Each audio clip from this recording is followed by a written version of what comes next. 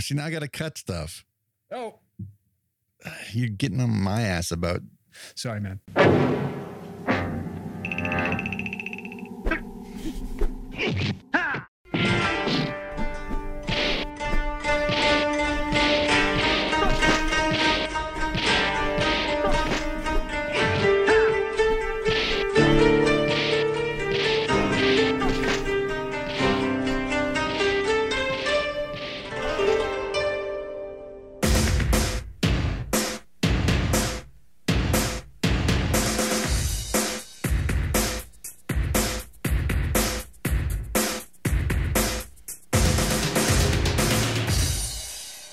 Public Karate in the Garage. I'm Corey Culp.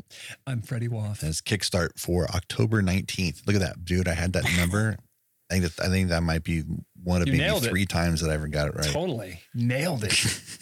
We just got done recording one of our episodes for the month. So we're so super wound up for that. And we got we had a laughing fit towards the end. Yeah, and it's your fault, everybody. You guys asked for it. Yeah, you asked for it. Anyway, so this isn't going to be a very long Kickstart unless you want to sit there and lament about the Friday the 13th box every entire time. But mine did come, and it's ridiculous. Sweet. It's super simple as far as the packaging, not a lot to it. Incredible art by Devin Whitehead. Thank you, Devin. Devin is a listener. Devin knows what a big fan of his work I am. And you've had probably a lot of his shirts from Fright Rags or from Cavity Colors. You probably are wearing something that Devin drew, and he is a fantastic artist. Dude loves movies. Loves movies. One of the coolest things he does is on his Instagram, and I'll link that in there in the show notes, is he has a big Laserdisc collection, and he goes to conventions to get them signed by the people involved with the movies. And to the point where he gets so many signatures on a cover, a Laserdisc cover, you can't read it. What's on the rest of the actual artwork itself sometimes because he covers. Shit. But he's a massive fan. He's a big frequent visitor to any of the signings over at Dark Delicacies. Yeah, great artwork on the box. Every disc in there has some really cool artwork on the disc itself. Every sleeve is flippable.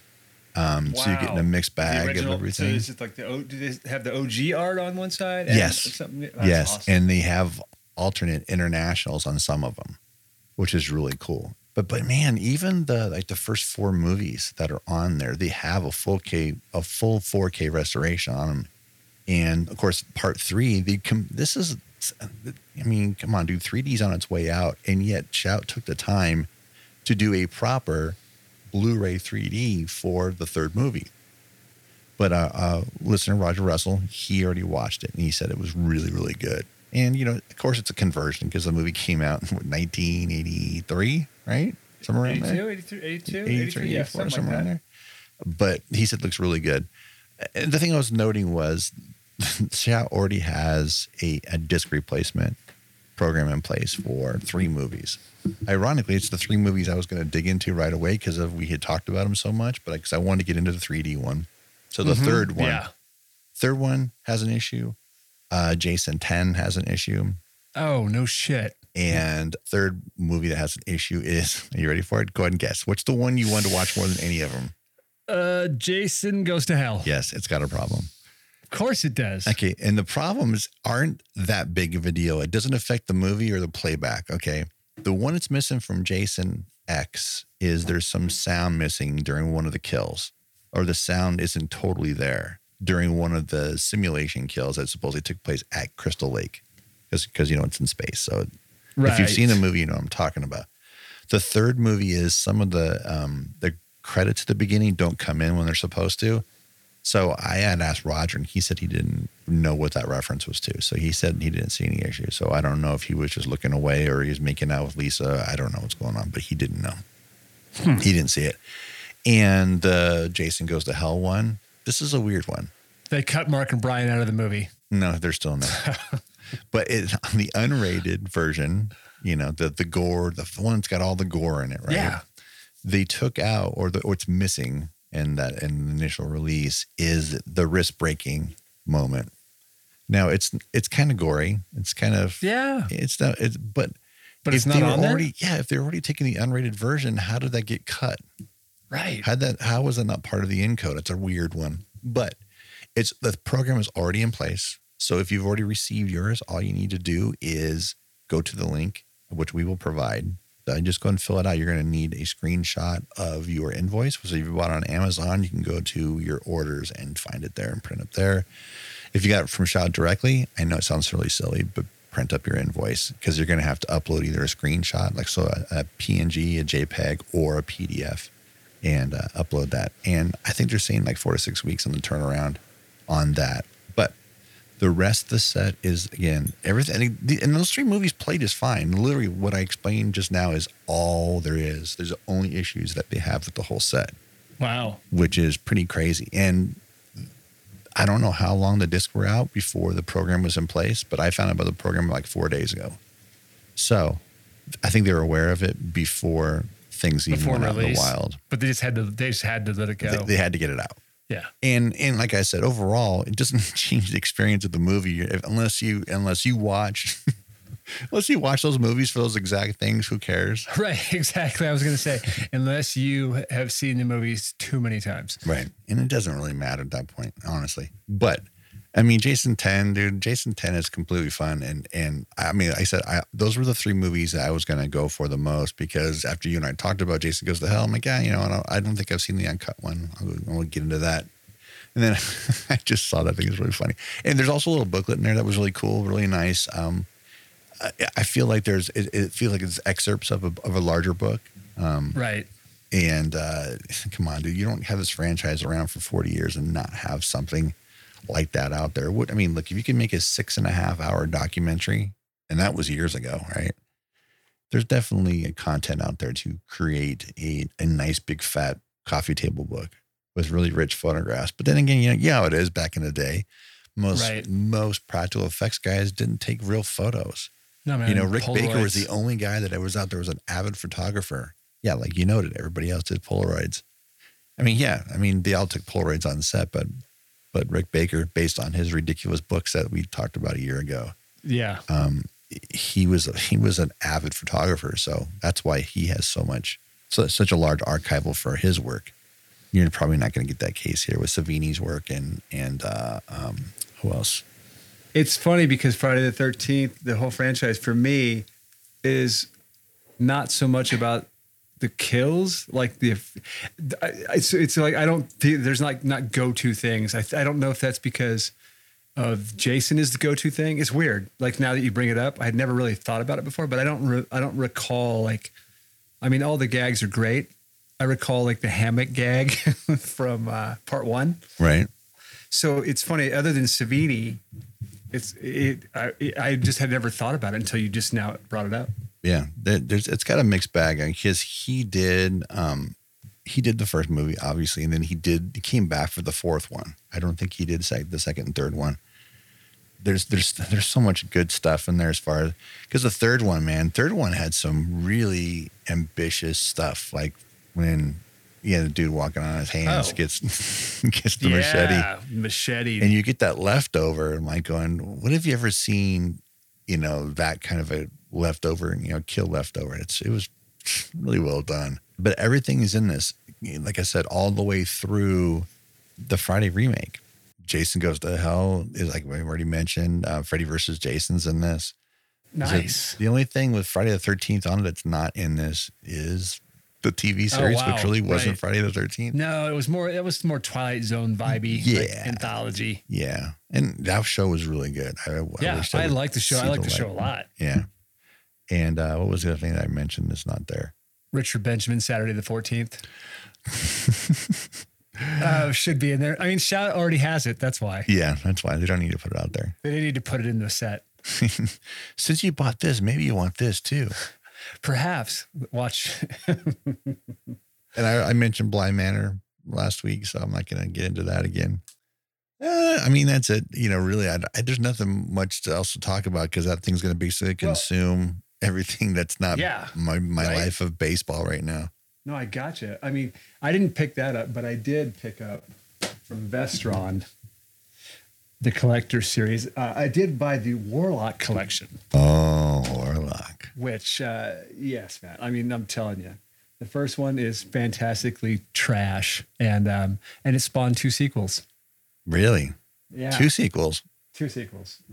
Kind of like the way that Darkman had so many sequels. Joey and I have been watching Chuck, and we're into season 3 of Chuck. And you and I had talked recently about like the Darkman sequels, right? Mm-hmm. And what were you always calling Arnold Vosloo? What were you calling him before? Oh God, I forgot what you were calling him, but Arnold Vosloo, not Bald Billy Zane, yes. Not Bald Billy Zane. Yeah, there we go. He's in a whole bunch of episodes of season 2 of Chuck. So Joey was like going, is there anything else that he's in? I'm like, yeah, he's in the Mummy movies and he's in Darkman. He's like, what's Darkman? I'm like, oh yeah. Oh God, right. Right. He hasn't been there yet. Oh boy. Yeah. So he's going to trip out on that because Liam Neeson. Especially when he sees Liam Neeson. It's like, hey, wait, that's Qui-Gon. Yeah. He's going to be like, but for him though, Liam Neeson is Taken. Yeah. It's that guy for Taken. No. He knows Liam Neeson from Dr. Dolittle. No. What's the hell doing Dr. Dolittle? Oh wait, I was thinking of that Wolf movie. Oh. Wolf Puncher? The Carnahan movie? Yeah, that one. Oh no, he knows Liam Neeson from A-Team, the Carnahan movie. Okay, so like I just said, we just recorded a commentary, and we did, and we got super giddy at the end, even though it sounds like it. We did not partake before we started recording. God, no. No. Can you imagine? Oh, wouldn't have said anything in the whole movie. Oh man! Wow. Where's? Oh, see, now I got to cut stuff. Oh, you're getting on my ass about. Sorry, man. Die, Darkman, die. Yeah, totally. So yeah, God, but is he gonna? Well, I guess it won't matter. Because No. Darkman is the constant. I was like, no, yeah, I don't think he's. We're gonna get to it eventually. You think he's gonna want to go past 1 to the sequels? I don't want to. No, I'm just saying, like, because I mean, the first one, dude. Look, the reason I saw the second one was because the first one was badass, right? And even though they were doing so many direct-to-video sequels at that time, and that's what's crazy too, because Darkman 2 and 3 came like boom, boom. Bradford Melee shot those back to back. Oh yeah, and he wasn't, he didn't waste any time doing that. Just boom, boom. So Kim Delaney, like, she dies early in the second one, right? Doesn't she? Oh God, yeah, like real early. Like, well, I'm like, in. also Kim Delaney's in this, and then boom, she's dead. Yeah, she's dead like within like the first time that you see Durant, right? Basically. How long does Darlene Flugel live in the third one? She gets to she gets to almost to the end. Wow. I think she does get to the end. It's down between her Neeson and her Vosloo and Fahey. Yeah. Well, it's called Die Darkman Die, so I guess soon is he burying the lead there? Or what's happening? Right. Well, somebody wants Darkman to die. Apparently. And it might be Jeff Fahey and Darlene Flugel. Maybe so. So what did you say you picked up again? I picked up the Warlock trilogy. Oh, that's right. Julian Sands. That's right. Julian Sands. Yeah, man. Boxing Helena, Julia Sands. Yeah, or Arachnophobia. Julia Sands. And then he became Warlock after that. Yeah. And I mean, I swear, man, I bet you anything he's more known for being the actor from Warlock to people than any of those other movies, even though those other movies are awesome. Boxing Helena. Yeah, a lot of people probably heard of Boxing Helena, but it became such a thing because of the lawsuit that Kim Basinger had with the studio. Boxing Helena had that weird thing with Criterion. Remember that Criterion did like a full-on box of their Laserdisc for a movie that didn't deserve it. Right? It was so weird because you would see them get the rights to things and like, why didn't you do more? But then they put so much into that one. And I think I eventually got it because Virgin Megastore had some 75% off because and it was limited edition too. Those box sets were limited edition. And they just sat there, they didn't move. No, because people didn't know what the movie was. It's kind of hard to find now. That Laserdisc? Or just Boxing Helena in general? Well, both actually, but the laser disc especially, because I'll scour every once in a while. And but that thing, man. Yeah, you can get Boxing Helena on VHS and DVD. That's it. Yeah, no, yeah, it's weird. Well, I'm sure somebody will pick up a Blu-ray. I mean, those are the movies. It's kind of what Julian Sands, and then he became Warlock, and Warlock. I think they're either rebooting Warlock or there's a fourth Warlock movie coming soon. Right. If you think, but it's weird because I grabbed it when I get the first one was made like in 91. Right. I was like, I didn't really realize it being quite that old. But then I looked at it, and Witchboard was from 1988. So there you go. There you go. All right. So I am on YouTube. No, I'm not. I'm on eBay YouTube, right now. What are you doing? Because I need reminders about this. All right. So the Laserdisc box set came with a CD, and what was really unique about it was it had an autograph on the front of it from the director. It was Jen Lynch. Right. And there's only 2,500. This, I'm looking at the cover now. It's so weird to see it because I hadn't seen it in so long.